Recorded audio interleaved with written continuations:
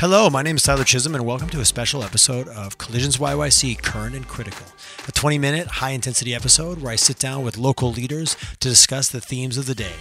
Well, I'm here this afternoon with my friend, Mr. Jeff Boyle. How you doing, Jeff? Very good. And yourself? I'm excellent. I say friend. I use that loosely. This is the second time we've met, but as two sales guys, which is about what we're going to talk about today, we seem to get along like two peas in a pod, so I'm really looking forward to today's conversation. Definitely. Quick connection. Yes, absolutely. The art of it. You work at Ventry Technologies. So before we dive into what we're going to talk about today, which is business development, and as we move through and out of, hopefully I'm being very optimistic of this current crisis that we're all in, what does the world of B2B sales look like? But let's everybody take a little peek. What's Ventry Technologies all about? Ventry is a pretty cool company. So it's been around for a bit. At some point, you have to stop calling yourself a startup. So we're a Calgary-based emerging technology. We've got offices in Calgary and Houston. And the pain and problem that we address is the fact that the energy industry has been building a lot of amazing infrastructure over the last handful of decades. And these are critical components. They're pipelines, they're facilities, they're refineries, they're power plants. And the one interesting thing about them is when they get constructed, there's a ton of data that's associated with it. So every single piece of pipe and every flange and valve and elbow actually has a full data set that comes with it. Now, in oil and gas, for the most part, that data is still locked in documents. It's in binders, it's in folders. And other industries like automotive, aviation, aerospace, they've probably got about a 2-decade head start where they've been getting all of that information in usable data. Usable data can be as simple as a flat file or a spreadsheet, but they still have been getting that stuff in a usable format. And therefore, they already have a lot of internal systems in place. But oil and gas has been getting all this valuable information locked in documents instead of in data. And therefore, they don't have access to all of this plethora of information. And they can't actually see true material traceability or even look at the quality of this data that they're getting from their supply chain. So that's a really long way to say that what we're addressing is that oil and gas has a problem around garbage in, garbage out for data. They can't actually see what data they're getting, and therefore they need a tool and they need a platform to be able to get all the data in from their supply chain, translate it into one single language, and then also run QA QC on it so that they can ensure that as they pass it through to their partners in the operations of those assets and even transfer those assets to other parties, that they're ensuring that they have accurate, accessible, and traceable data. Which I can only imagine for an industry that's so heavily regulated from a safety perspective, like everything that goes around that, not being able to access that information when and how you need it. I can't imagine how much time that adds to literally every single transaction and process.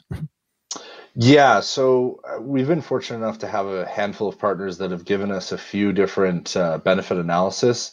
And the stat we kind of hang our hat on is for every $1 million of capital expenditure, there's about 600 hours spent in data preparation. So that's the macro overarching category that we live in. And so there's about 600 hours. Now, if that 600 hours is to an engineering firm, that's a major pain point. That's a lot of money spent just trying to track down all this information and all this data. So substantial. So what we're going to talk about today is business development, sales. So for starters, what's your title at Ventry? Vice President of Business Development and Marketing. Okay. So just for fun, and this is something that always, from your perspective, you've got sales, you've got business development, you've got marketing, you've got there's a few words that get thrown around a little interchangeably. And this is one, when I got into the marketing industry, I was like, what is going on here? I see a lot of sales guys with marketing in their title, but then I see guys with business development. Maybe just start there. And I might be going back way too basic, but I think it's important to give the audience kind of, let's level these terms out a bit. Yeah, I'm putting you on the spot, man. Right? I'm putting you on the spot. From your perspective, you're the guy in the microphone, so obviously your definition is what's going to hold up right now. Okay, so from our internal perspective, what I have under my portfolio is I've got our business development. So that is our direct sales. The number one tool that we have is direct B2B sales within our owner operator and their key partners within the supply chain.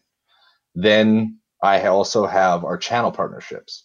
So that in some organizations can be split out to a separate category, but right now I am looking after that because as a smaller organization, that is one of the best ways we can potentially scale is to build those strategic alliances with channel partners that can get our message out there.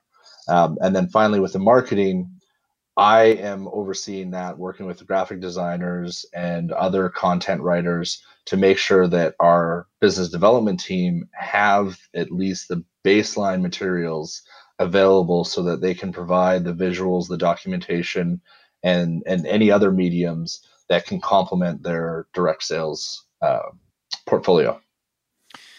I appreciate that explanation, and I think it's so critical. You know, as a marketer, sometimes you can get really a misalignment between sales and marketing, and then sales doesn't feel like they have what they need, or marketing is telling one version of the story, but it's not the version that the sales team knows resonates with the customer. And oftentimes, like those become silos, and I think it really does hurt organizations. So to hear how you guys are doing it, and sounds like you're also the hat needed to be picked up and put on, and you picked it up and put it on because you've had a long career in as a sales and business development professional. Is that my correct from our last chat?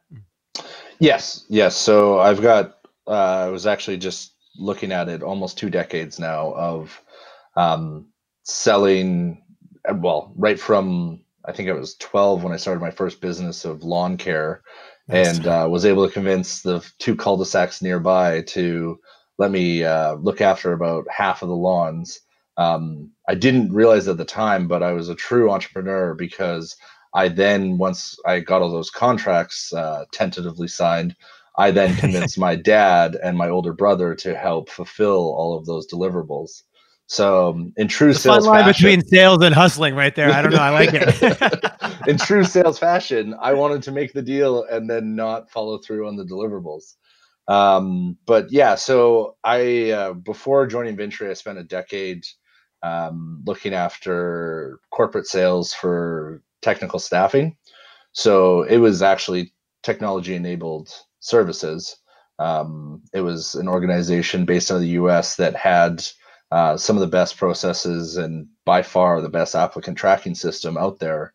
And so I was actually able to, very fortunate to adapt that and take that over to Vintry and say, okay, this is how I was a translator there, and this is how I would be a translator here. And so, to your previous question, what am I the VP of? If we could just throw out our own terms, I think I'm the VP of translation. That's such an interesting perspective, especially in a world of technically oriented, especially B2B sales. So much of what your role is, as I can imagine, or certainly in even in the capacity where we work alongside with sales teams, is trying to get that message in a way in the right order. So one, I can understand why it's relevant. First, I become aware of you, then I understand if you're relevant. Then when I get into consideration, start getting into the technical. But it's so easy to jump to the technical too soon, which I think can really kind of almost push people away in the sales process. Right, and trying to gauge where you start, how detailed you go. Even when you're asking me about Vintry Technologies, I immediately have to think about, okay, do I go into the detail of assuming people know what the material data around a pipe is, or do I go as broad and wide as I possibly can and explain that literally major pipelines that are in our news every day are still being built with binders? So Interesting. so Right. where do you start? How much do you assume that the audience knows? And then how do you take them from understanding the benefits? Because if we're talking about new technology, for the most part, your sales tactic is an educational sales tactic. So you have to lead with the benefits. And you have to make sure that you hit enough benefits that you hook them on one of those benefits and make sure that you take the time to see if something has caught on, but then you also go into, as you evolve, you start getting involved in the RFP process, and all of a sudden now you're focusing on your features and your differentiation. So, I mean, the ability to know your audience before you actually say anything is something that most people will never figure out because it's kind of impossible.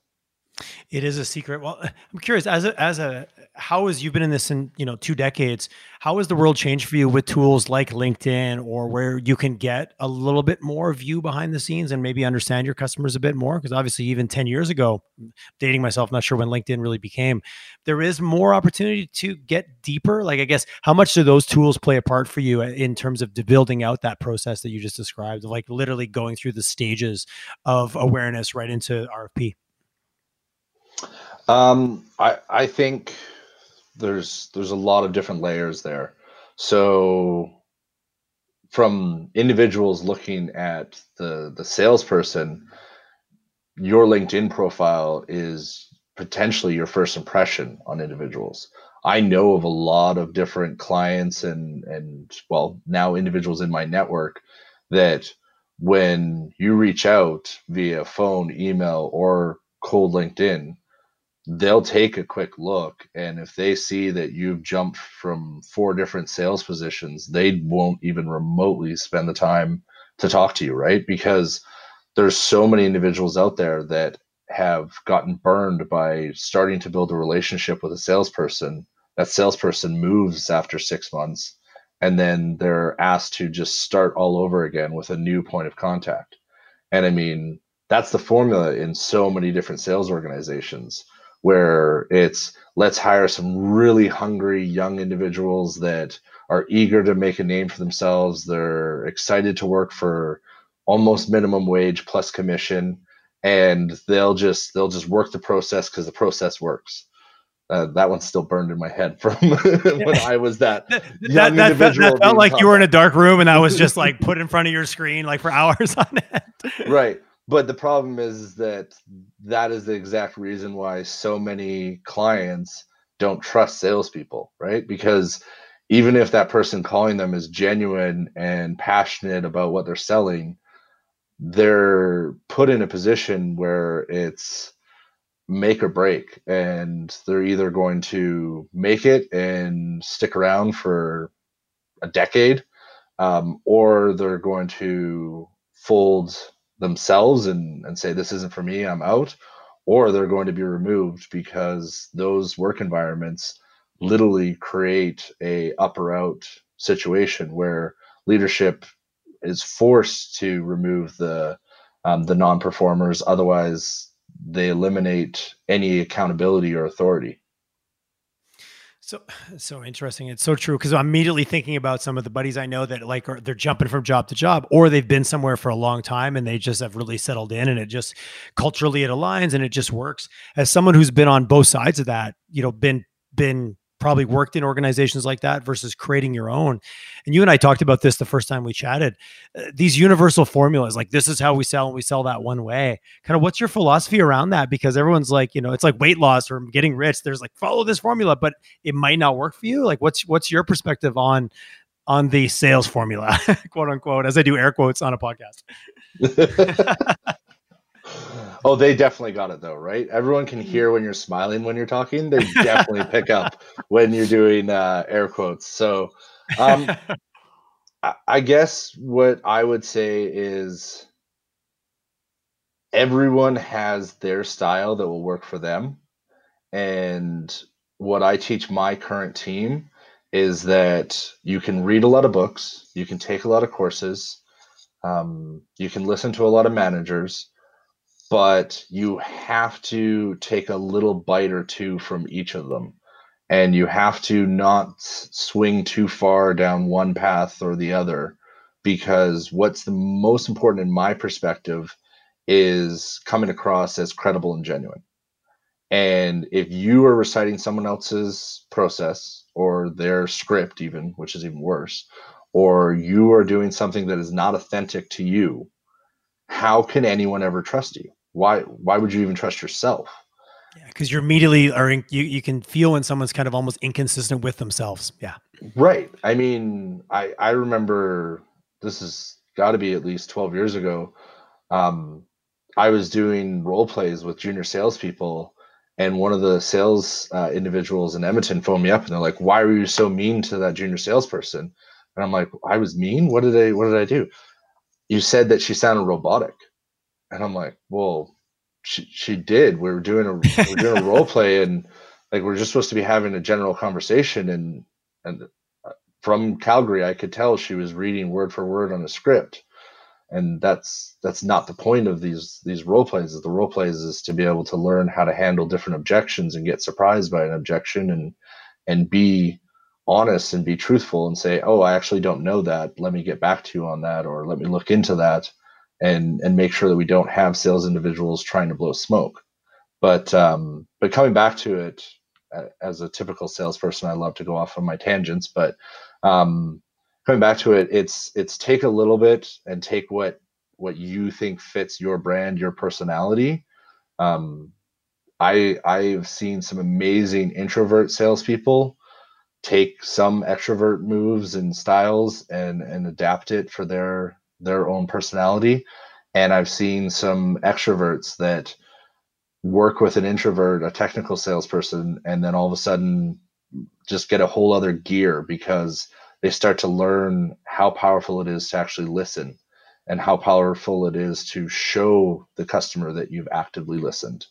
So there's a million tips out there, right? And There is as many books as you and I could mention. Like it's that section of the bookstore. If anyone who still goes to the bookstore, it's quite plentiful.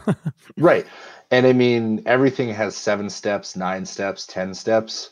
um I read every one of those steps, and I'm like, okay, I like that part and that part, but for me, it's this. So I knew we were going to talk about this, and I actually uh, went and found an article that I really liked, and it wrote out that credibility depends on trust and expertise. And for the most part, I was like, yeah, that makes sense, except that in its at least digital transformation, the person that is comfortable doing B2B sales is definitely not the person that has expertise in digital transformation.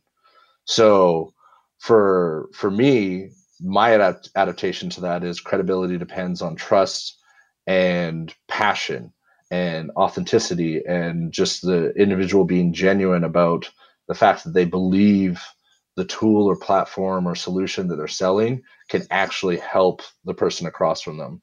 And they believe that, but then they also, back to my previous statement of translator, they try to be that translator that finds the way to communicate that to the client. I can only imagine when you're dealing with a solution that, like, when it's new and it's disruptive and it's changed from the way we've done it before, that trust to, like, you're going to be in it with me as we go through this and figure it out together, because you're not selling this perfectly canned end result. That sounds like it takes a very different formula than follow the script and sell the widget, because you guys aren't selling a widget. You're selling, it's probably every client has a little bit of a different profile in terms of the way you solve their challenges. Although it's all based around something similar. But yeah, I've got to trust that you're going to be with me for the journey, because it's going to be a journey. Right. And I think that's where some organizations really discount the value of their sales team. Their Whether it's Mm. their VPs or their BD associates, every level, because that partnership, that relationship that you build with those clients, for the most part, that's usually why that client is willing to stick their neck out and try something new. There's not a Take lot the of risk, Yeah, right? there's not a lot of clients out there that read a case study sheet and a 10-page proposal and go, "Oh, this is totally worth me risking my brand and reputation within my organization that I've been at for 10 years." But when they speak to a handful of individuals at the organization and they start to build rapport and start to build trust with those individuals, and they can see that, hey, I don't think they have everything worked out, but they've got some things that look pretty valuable, and I believe that if I give them a shot or give them a chance, that they're going to come through and do everything in their power to make sure that this doesn't blow back in on me.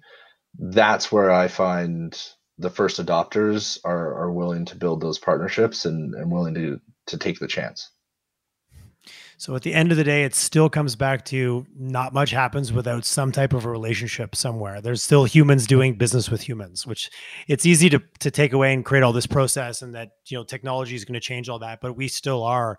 And the role of that salesperson, I think that it can also be almost diminished in the sense of the term, but that relationship builder and that point person on the trust that allows then the rest of it's kind of like you build it on that one leg of the stool and then you start building as many legs under that stool as fast as you can. I'm sure that's a sales book somewhere that I read. Oh, definitely. Yeah, there's got to be a book on that. 100. I'm quite sure. I'm sure it's on the shelf somewhere. I'm sure I drew it out or did a PowerPoint presentation on it somewhere. So we're going through a significant transformation just in terms of the world around us everywhere. That's one thing you and I joked about.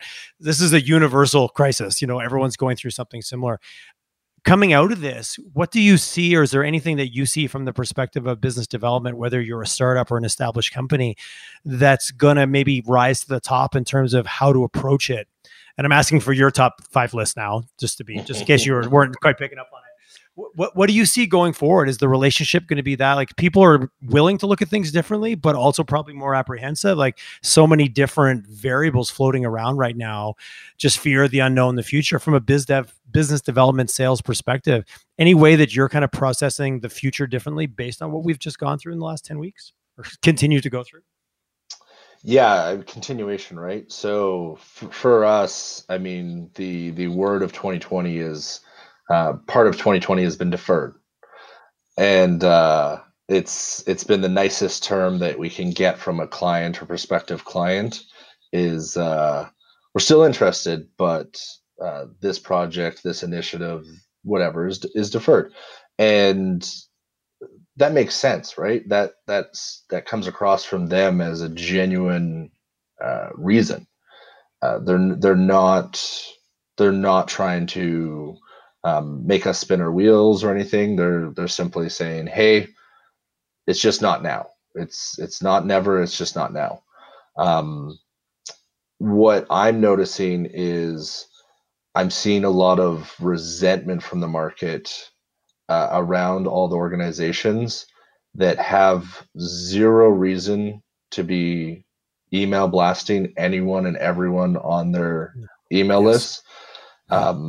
Their product, their solution, their company doesn't relate to a work from home remotely or control different components of your organization remotely, but they're still desperately trying to figure out how they're relevant.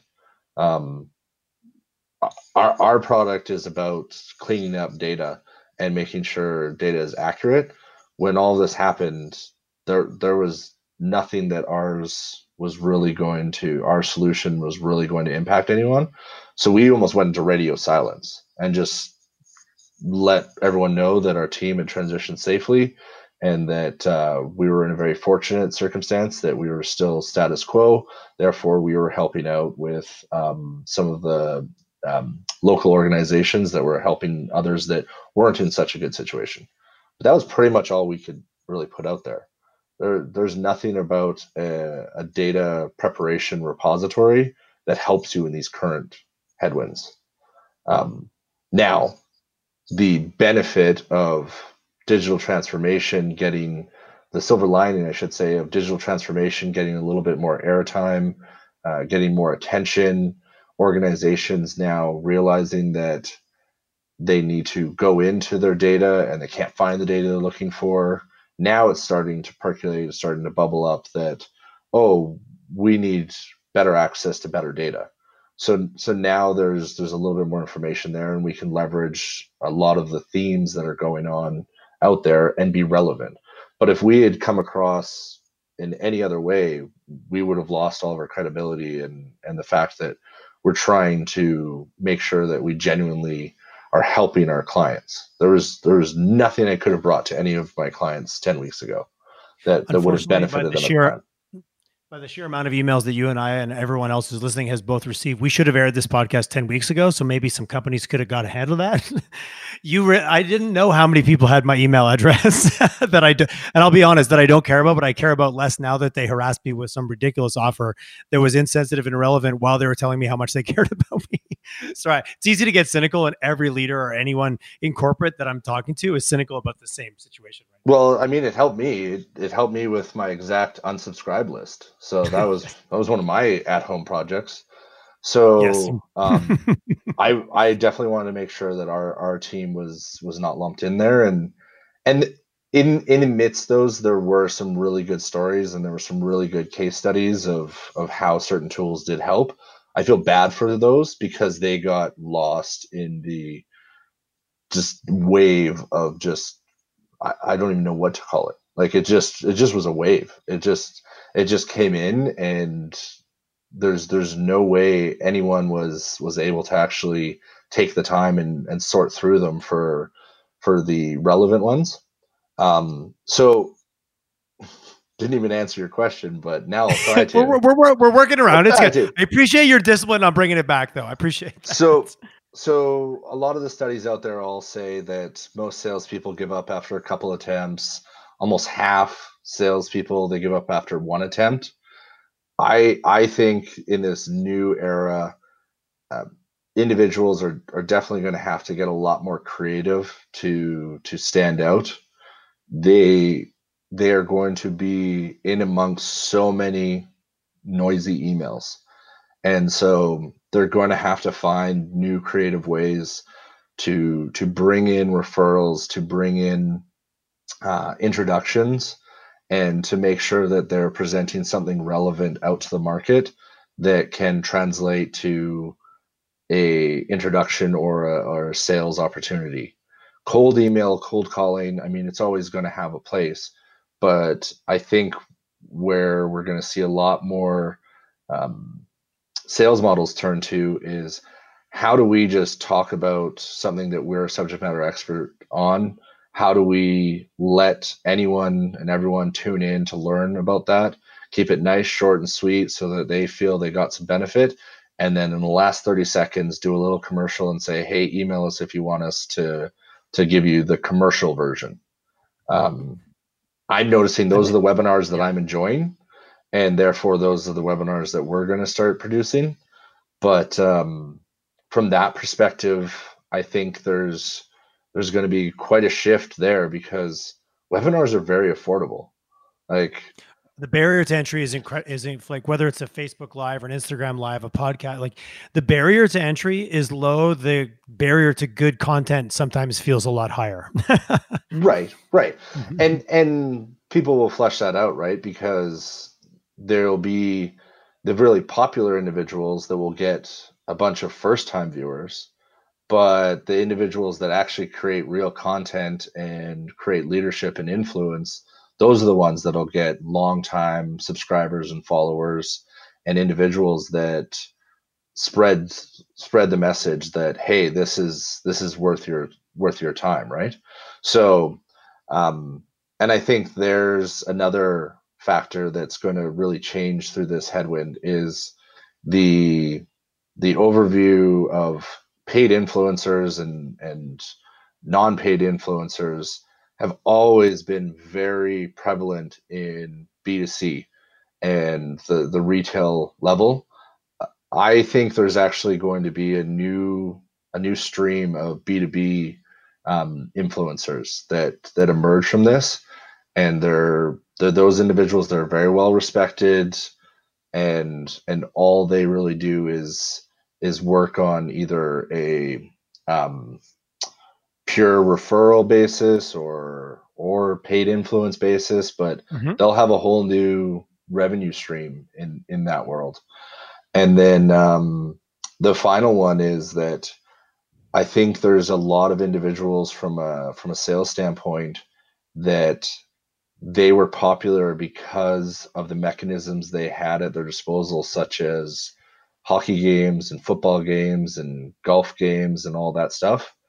Mhm. And those individuals that also had true relationships will be able to morph into how do I still bring benefit and take care of my customers? But there's also, for every one of those individuals that built real relationships with those individuals that they went and did networking events with, there's Mhm. 10 others that were literally just throwing tickets out in every direction they It was could. just about the party versus about adding true business value or personal value. Mhm. Yeah, and so all the individuals Yeah, with that's an interesting, because you're right. That whole world that that ecosystem has been removed from the equation. Like those aren't even options anymore. The games, the tickets, the events. Mhm. yeah, and I mean, if I were to forecast anything, which no one can, but those are going to be the farthest out from coming back, right? Yes, yeah, Like, they're certainly at the end of the curve. Even if it does come back, it is way out. yeah. Do you So that see and mechanism is gone. Do you see less business development and salespeople because individuals can now create a lot more amplitude because of using technology? And for every 5 salespeople it took to contact 50 people, now that one person could get in front of 50 people, like literally at the snap of a webinar. Sorry, we're getting into like weird future projections, but as I'm thinking through what you're saying, I align and I agree, because over the years as a marketer, you're seeing B2B and B2C come closer and closer together. Because as a consumer, I have my Amazon experience and my influencer experience, and I go to B2B, I don't become a different person. I demand a similar level of experience, maybe a different buying cycle or more complexity. But there's a lot of things that I like over there that I kind of want to start seeing over here, and maybe vice versa. Yeah, so a lot to unpack there. So Broad sweeping statements. There's a lot of hand waving and big hand talking that no one else is Tyler, seeing. I'm gonna start taking notes. I'm being a bad salesperson. I'm not taking notes to make sure I address each of your That's right. questions. We got rapport in the first call. We're good. We're good. I called you my friend. I did the ultimate sales guy thing. Oh, my friend Jeff, my long lost buddy of 2 phone calls. Yeah, so okay, so what I would say there is there will be a lot of people that think that way. However, I think there'll actually need to be a really good mix of individuals that, yes, can do that broad prospecting and can try to get in and generate those early leads.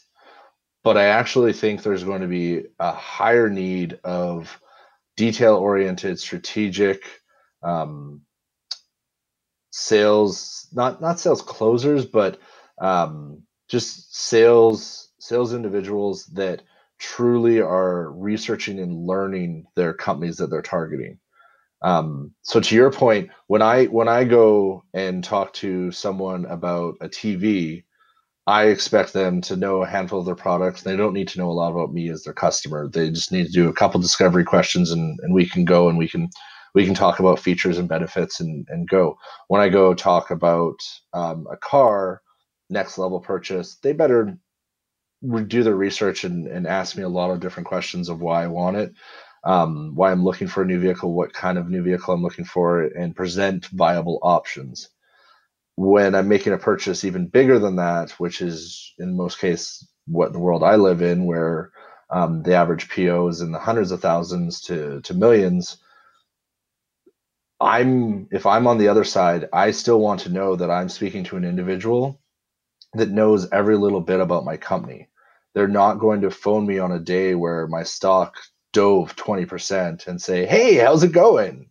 They're not going to um, reach out to us and say, "Oh, just curious, do you have any new projects?" A day after 3 news articles have come out about our 5 new projects in the industry.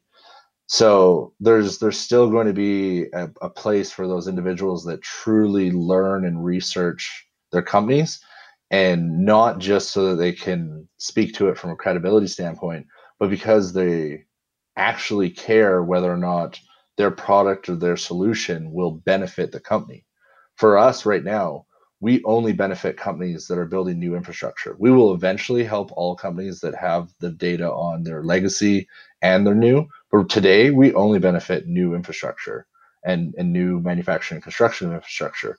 Therefore, we don't try to waste anyone's time that's not building anything new.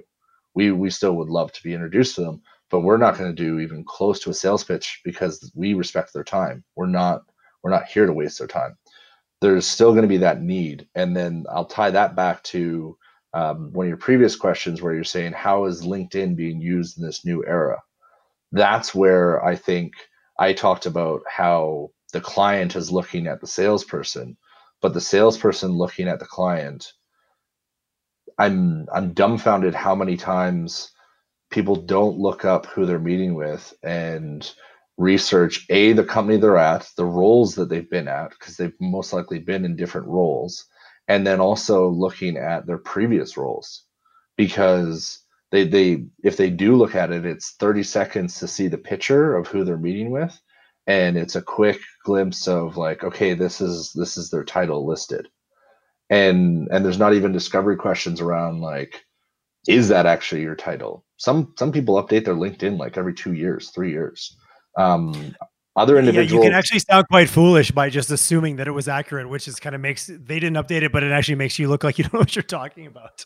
other individuals that are much higher up in an organization don't put their actual title on there because they don't want to get bombarded by individuals. They put like a nice, just Yeah, I've seen. vague title um, listed there so that they don't get bombarded and they don't get hammered by sales calls and sales leads. So, doing the actual research, doing the research into the projects, leveraging your own network to find out about the potential projects.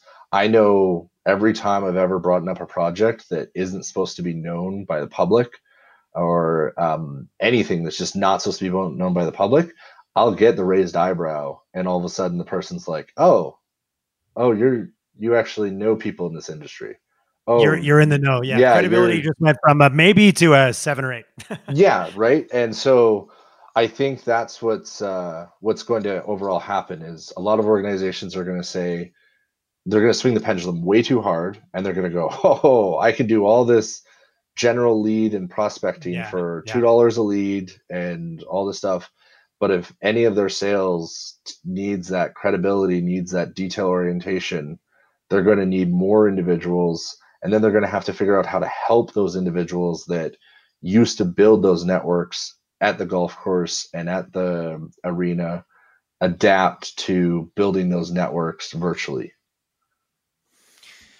That makes it makes a lot of sense to me when I think about the funnel and I think about not only the different tactics from a marketing perspective you use at different levels of the funnel from awareness and that broad, but actually thinking about the different actual skills of those individuals and maybe their own personality traits and tendencies as you work your way down, especially in a B2B more technically oriented sales of thinking of that journey of the different types of people you need along the way to be the maybe the broad face of the brand or the someone who's getting out there doing the influencer marketing versus the person who really leans in and understands the details of your organization, what's important to you, where they add value to get to that technically oriented solution. Yeah, I mean, one company that I've just been doing a lot of research on, just because I find it intriguing, and I took in one of their former members is now a board director for a major up and coming startup in Calgary here. He was talking about Research in Motion's RIM's storyline, Mm-hmm. right? And I just find it so interesting that for a company that was so creative and really genius, how they got the BlackBerry into so many hands. I don't know if you know the story, but the I story that don't. was I'm leaning in. the story that they shared was that it was all about getting the original Blackberries in the hands of major CEOs, right? So they went from the top down approach. So they got it into the CEO's hands. And I mean, this story specifically talked about Jack Welch and how every Monday they would get a phone call from whoever Jack Welch golfed with, and those three individuals needed to get their hands on a BlackBerry, right? Because Jack Welch, That's while on the awesome. golf course, was still doing emails. And then, but that story is all over the place. Where every time the CEO then had access to emails on a regular basis, then the VPs demanded it, needed it. Then all of a sudden, the directors, and all they had to do was get a few key pilots going. And it was so interesting that a company that understood its customer base and understood how to influence and understood how to sell to it was also the same company that I'm going to mess up my timeline, but about a decade later, all of a sudden wasn't listening to the market anymore, wasn't paying attention to the market anymore, and got passed by and just let themselves get lapped by everyone else. But in the beginning, it seemed like, at least the reason I'm interested in it is, it seemed like they were so heavily focused on listening to their sales individuals and letting their sales individuals be the voice of the market and influence their path and influence their strategy. And then somewhere along the line, and I don't know this as a fact, but it just really comes across to me as somewhere along the line, they stopped listening to the sales. They stopped listening. They didn't let sales have a voice in product development. They didn't let sales have a voice in strategy. They just literally thought, oh, any general retail salesperson can sell this now. There was no strategic commercial strategy conversation anymore. I think I've just come to mind of many articles I've read, the Harvard Business Review, and, why the CMO has the shortest tenure and in the C-suite and different things like that, thinking about those CMOs or marketing leaders and more from marketing than sales. Obviously, the articles I get attracted to, when they weren't involved in the P&L and weren't involved with the product and just designed to go out and sell stuff or build websites or launch campaigns, they failed miserably because they didn't connect the value chain from the insights at the customer level right up to, no, here's the product. We've already got it. You go and sell it. I don't even know if anybody wants it. No, it doesn't matter. That's your job. Go sell it. That mindset, there's famous case studies where it doesn't work over and over again, but yet it still seems like it does go on out there. Being part of the startup community of Calgary and of Houston, because we are fortunate to take part in the different organizations that help the emerging technology companies of both cities. It is actually quite surprising how many times these businesses that are just making so many great strides all of a sudden decide to stop listening to the market. And they do that by they stop listening to their marketing individuals and their sales individuals. They turn that volume off because they've decided they're going down a path that they like. Well, it's a little bit harder to always get that constant feedback and always have to reassess and realign. Arguably, it's harder because it pays off better. But who's to say? I had this conversation with your wife, I believe, on one of the on an earlier episode of the podcast. When what's your biggest piece of advice? Talk to your customer. Talk to your customer. Talk to your customer. Get out of the basement with your idea and go out there. And where most startups actually don't, they miss that step altogether, even before they even get to having a sales team. Yeah, it's a fun dynamic, right? Because she's helped so many organizations at the start of their path and making sure that their business plan is set up right. I've been around more of the established organizations that as they get going and as they create a strategy, they don't realize that they're on a path that needs minor adjustments at all times, right? The bigger your organization, the bigger the boat. And to turn a huge boat, yeah, that takes a lot of force and a lot of effort, a lot of change management. But you have to stay in touch with the market so that you can do those micro adjustments. The nice part, I don't know what the right word to use right now is, but one of the silver linings of the current circumstances and headwinds that we're in right now is the smaller organizations that are financially secure will be able to adapt as long as they pay attention and focus on adapting. The larger organizations may struggle even more to change and adapt and stay relevant for their customers. It's an interesting, I remember a lot of articles in 08, 09 talking about the leapfrog opportunity and I haven't read any of them recently, but I'm assuming it's still the same, where you're that smaller organization and you can kind of watch and see where the ball is going to be, kind of mindset, and that opportunity to leapfrog over a larger competitor that just by the time they lock into a strategy, the world around us may have changed, because it is still very, it's hard to plan for a future none of us have seen before in this case, but it is. There's never been a better time or a need to stay as connected with your customer as you can, because they're still figuring out what they need as well. So the closer you are, the chances of you hearing about it soon enough increases. But if you're not, it's really interesting how the next 6 to 24 months is going to unfold for all of us. Yeah, it's one of those, you could have a strategy right now and you better reevaluate it in 2 months. That that is where the deferred is coming from, right? Is individuals that are deferring it are just saying we don't want to stick with what we had, but we also don't want to overreact and swing the pendulum too hard the other way and then realize that's not what's necessary either. So the wait and see is out there right now, and the business development individuals with really good partnerships and relationships are going to be continuing to reach out to their partners in their network and saying, "Hey, is it still wait and see? Is what are the rumors? What's the thought Mhm. process? What's the top three options out there?" Um, they're going to have the insight into what companies are going to be focused on. Yeah, you have the opportunity to be the closest to it when decisions start to get, when the deferred things start coming off the shelf. But yeah, if you're not in the conversation or top of mind, someone else will be. That's the unfortunate trade-off with that. Mhm.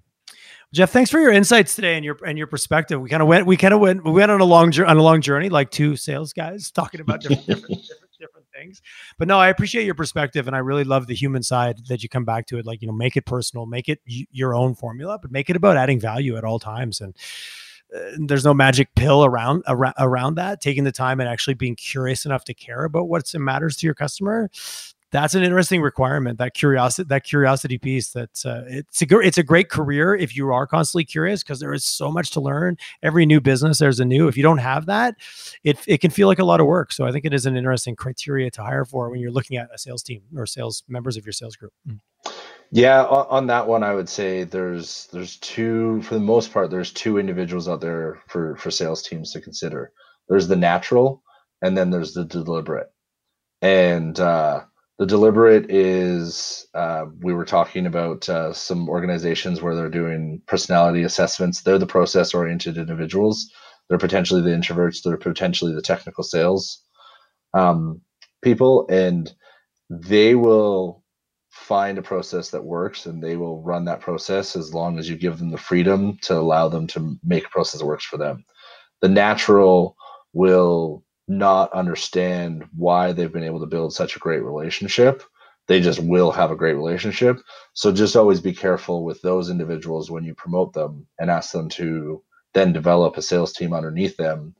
They won't have a formula to be able to give that to anyone. So um, I was in that exact boat earlier in my career, where I didn't know what I was doing right or what I was doing wrong. I just knew what was working for me and knew what Right. felt good and felt genuine. But I couldn't actually break anything down into a set formula. Which can be a challenge of a lot of, quote unquote high performers, where they kind of just do what they do and it works out. But you've got to create that partnership and also respect, because I've had a lot of friends that were in that case, got promoted and quote unquote failed based on the promotion, because it just wasn't aligned with who they are, yet they were really good at the thing. So what do we do as companies? Well, we promote those people right away, and sometimes, create a failed position for someone who is very successful. I think I may have done that. I may have made that error along the way as a leader. For sure. Actually, just to be super honest. Oh yeah, I think that happens to everyone. Yes. I'm just, because immediately I'm like, oh yeah, so and so, I screwed that up. Honesty, gotta live it. Jeff, what's the best way for, if anyone's curious, one just wants to reach out and connect, or is curious about Vintry and what you guys are all about, what's the best way to get a hold of you? Jeff Boyle with Vintry Technologies on LinkedIn. I am quite active, and I would say anyone that reaches out with a direct ask or is clear about what they're looking for, I get back to them. There's a lot of noise that's happening on LinkedIn, as we mentioned earlier, but Yes. I just recently did another webinar, and 5 people reached out with direct asks. I got back to all of them. The other 4 that just kind of put vague, I don't know what they were putting out there into the universe. I hope to get back to them once I have time. But yeah, if anyone reaches out that way, You said so much in that statement. I appreciated it. There's the whole lesson of the episode right there in that last few statements. yeah. So if they reach out with a direct ask or question or information they want to share, would be happy to connect. Well, Jeff, thank you very much. I had a direct ask, and you responded well, and you stepped up. And thanks very much for doing the episode and sharing your insights with our audience. I appreciate it a lot. It was good getting to know you. Thank you so much for having me. My pleasure.